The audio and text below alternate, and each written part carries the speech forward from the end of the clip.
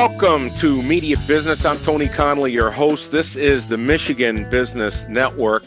Thanks so much for tuning into the pod. So much news lately has been diverted to the stock market, especially with what's going on with Twitter and Disney and the economy. And I thought maybe it'd be a good chance for us to talk with our stock market expert, and that's Doug Adler. Doug, how are you? Tony, fantastic. Tell me, from your perspective, where's the market standing right now? Lower than it was on Monday. That's a joke, of course. Yeah, I think the market's in a tough place.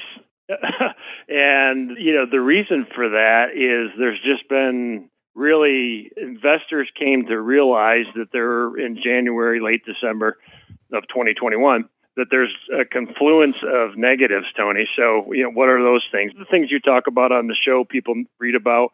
Inflation obviously is real. Interest rates are going up. Housing has gotten very expensive. You have the geopolitical conflict. These are things that the stock market wasn't dealing with a year ago. 2021, clear sailing.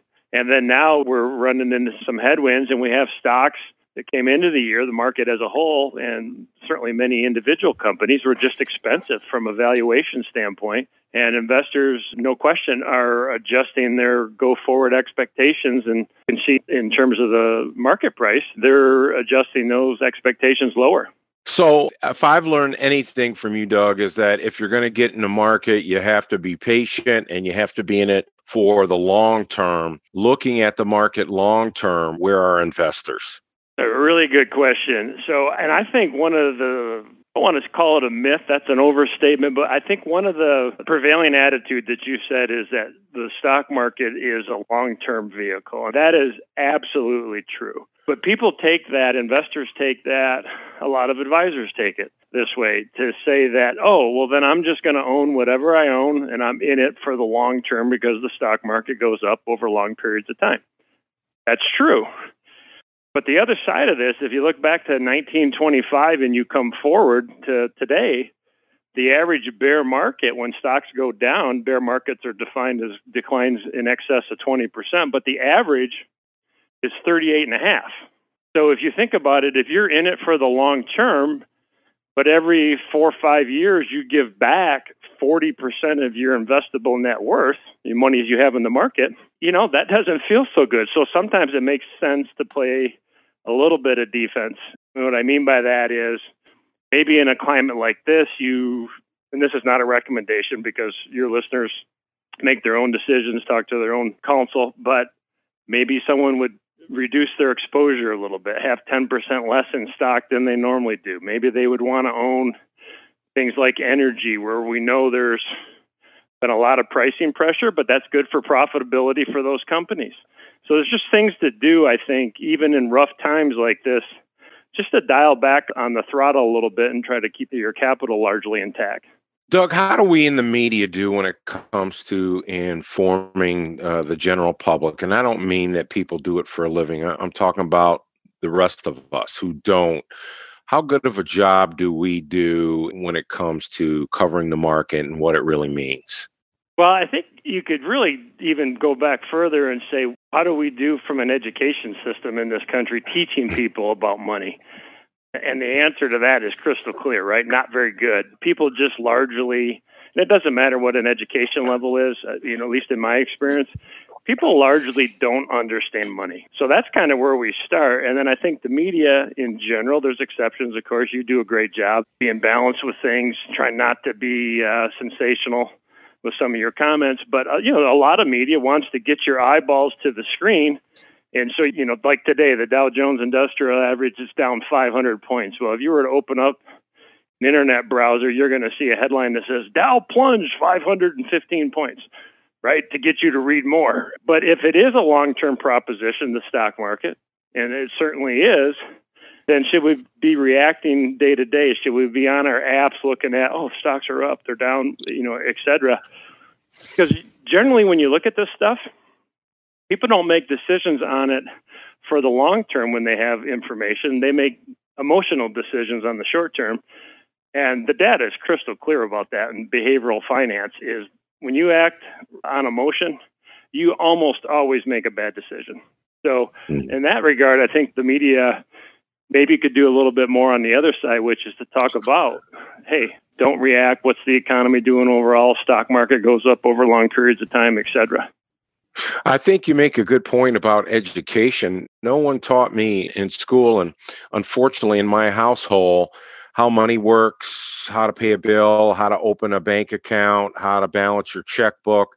No one really taught me about how the market works. I'm sure I had an econ class, but I don't think I was paying attention to really know, how supply and demand works and how everything works. It seems like we need to do a better job in educating our kids. That's a really good point. And I tell you, Tony, you kind of just hit the nail on the head of the stock market. So, what is this thing called the stock market? It has an esoteric vibe for people oftentimes, but it really goes back to the three words you said, which was supply and demand. The stock market is an auction house, right? The New York Stock Exchange, when you see stocks zigging and zagging all day, well, what's really happening underneath there is investors, buyers are bidding stocks up, sellers are bidding stocks down. And, it's an auction house. And so when I talked about risk management a minute ago, I didn't use that term risk management, but I said, hey, maybe you own some things that are a little more defensive, or maybe you sell a little bit of stock. If, that's just not a recommendation again, but that's if someone is concerned or wants to be a little bit more guarded with their account values right now, because it is a supply and demand equation. And what that really means, if you use a football analogy, the defense is not on the field the entire game, nor is the offense, right? There's both sides. People tend to only play offense, meaning they invest in the stock market. They invest, they want their money to grow. Of course, that's the objective, but they're always playing offense. Sometimes storm clouds come in, and you need to think about what's your strategy. I think this is really maybe the key takeaway to this kind of line of discussion we're having, Tony, is what are you going to do as an investor? What's your advisor going to recommend that you do when things go wrong? And things haven't gone horribly wrong right now, right? But they're not as good as they were. We're talking with Senior Vice President of Investments at Adler Wealth Management of Raymond James and Associates. Doug has more than 25 years of industry experience. When we come back, we're going to get a little bit more specific and talk a little bit about Twitter and Disney. You're listening to Media Business. I'm Tony Conley, and this is the Michigan Business Network.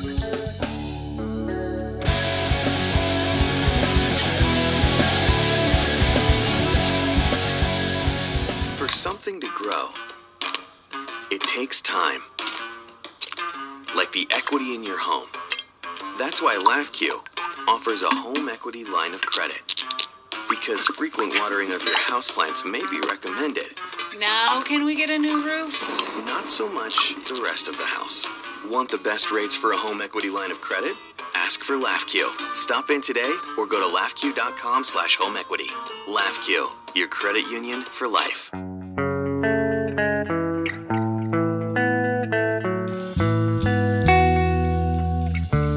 Welcome back to Media Business. I'm Tony Conley. This is the Michigan Business Network. We're talking stock market, if you will. We're going to talk about the economy in a little bit here with Senior Vice President of Investments at Adler Wealth Management at Raymond James, Doug Adler. Doug, let's talk about Twitter and what Elon Musk is trying to do. And let's talk about it from the aspect of putting together the money for this deal and what it means for the market.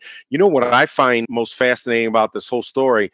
Not necessarily what he wants to do with Twitter, but the fact that he's able to liquidate and have enough money to really make this deal come off, should it come off. What's your take on it, and what's it mean to the market? Oh, and one more thing, Doug, I thought it was so interesting. This man speaks and stocks rise. That's got to make guys who own Twitter stock very happy. Well, he's clearly one of the smartest guys on the planet, right?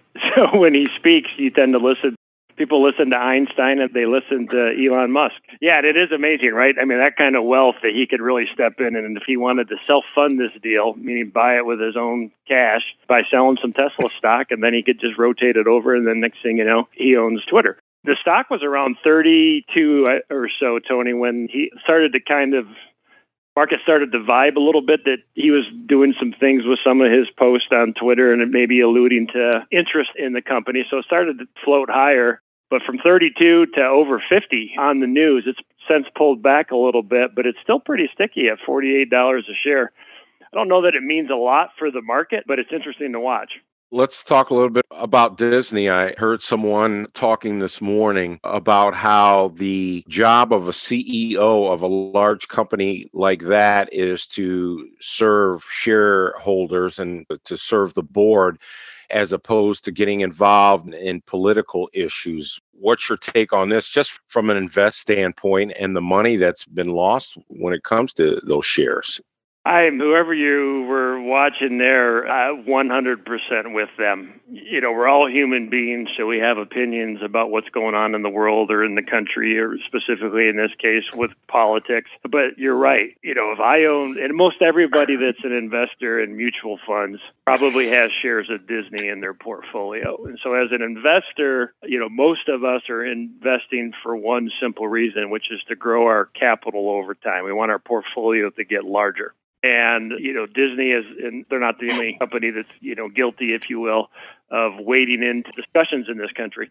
But I will tell you, I'm with that line of thinking, which is, hey, as a shareholder, I want the stock to go up. And when a company kind of, you know, wades in and large swath of the country now is going to be disgruntled with that opinion, that at some level, and maybe a significant level, is going to impact the bottom line ultimately. And as a shareholder, that's not a good thing. So I think companies ought to be agnostic about this stuff. Their job, in this case, they're an entertainment company. Entertain people. They've obviously historically been fantastic at that. That's their business. And, you know, let the politicians and the public debate these issues and, you know, go run the company. Doug, I want to talk a little bit about Twitter before we move forward. And that's in regards to what Elon Musk is trying to do. Just from your perspective, what do you think the board is thinking here? Do you think they're thinking with their political minds, or are they thinking with their pocketbooks when it comes to what Elon Musk has offered them? And if you will, talk a little bit about a hostile takeover and how that works. So, yeah, I think the company, now I'm a Musk fan because, you know, I happen to think brilliant people create great outcomes for at large, regardless of economic position, right? Bill Gates creates this business called Microsoft, and that's done a lot for most people on the planet. Apple with an iPhone, you know, transformative. So Steve Jobs. So, you know, I kind of like to look at these folks and say, you know, let them rip and let's see what they can create, because they usually do great things for society as a whole in the end. Yeah, I think the board is scared of him. His impetus on this is really, it seems to be, if you read through, is kind of the whole free speech debate. And a lot of the polling is, you know, not shouldn't say the polling, but the academic studies do talk about there's some bias in the media, and he's kind of tired of that, it seems, and he's got the money to go in there and try to force some change, and I think they're scared of that. Let's go ahead and take a quick break, and when we come back, we'll talk a little bit more about hostile takeovers and how those work when we're talking about certain stocks. I'm Tony Conley. We're talking with Doug Adler, who's a Senior Vice President of Investments at Adler Wealth Management of Raymond James. This is Media Business on the Michigan Business Network.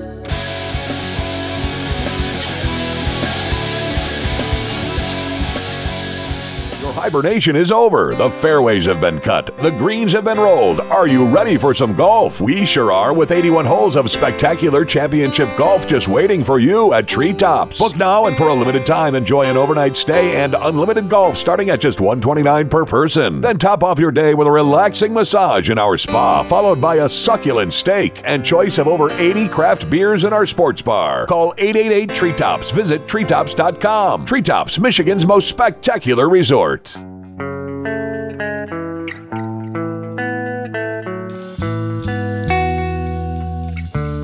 Welcome back to Media Business. I'm Tony Conley, talking with Doug Adler. And Doug, let's talk a little bit more about Twitter. How does it differ when you make an offer to buy a company like Elon Musk is trying to do, and then maybe accepting it, or wonder if they decline and you want to do a hostile takeover? How does that work? Yeah, so there's a few different ways, but generally what happens is, in the case, So this is unfolding in front of us, or at least so it seems. He's made an offer for the company. The company's board has decided they're not interested in that.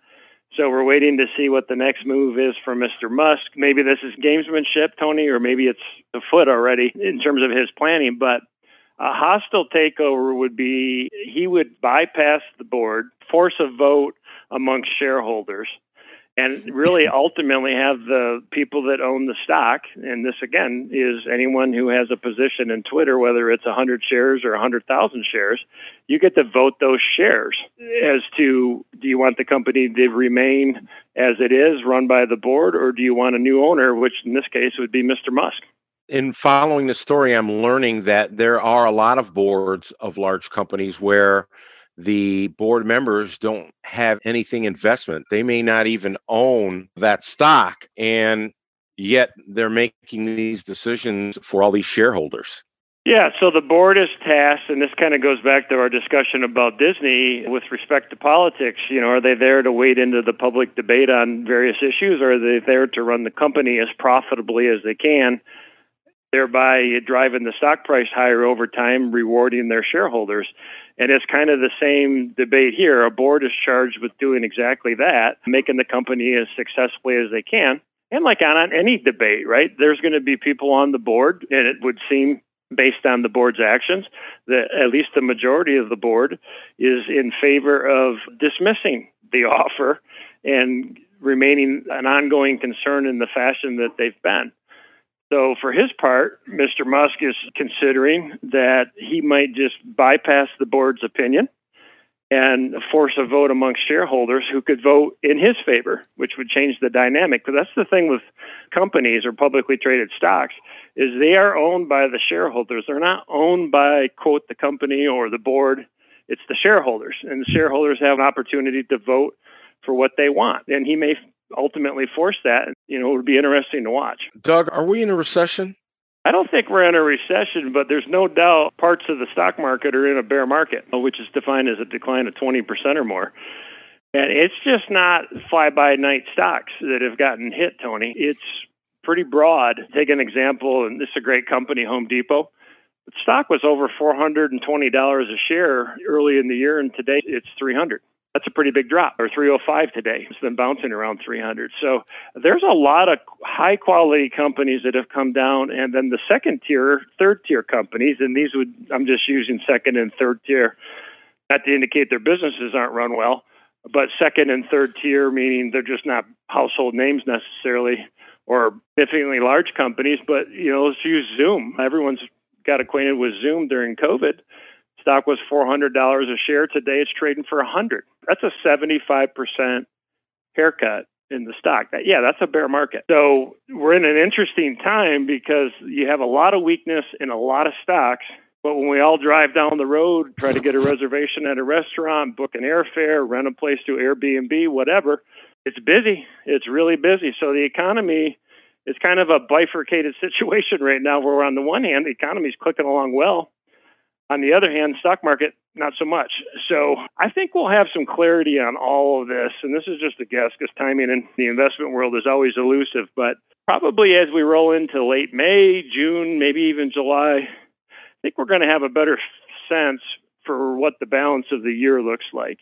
I will tell you on inflation, probably not a stretch to say that March of 2022 was the peak for inflation in this cycle. Now, that doesn't mean inflation is going away tomorrow. I don't think it is.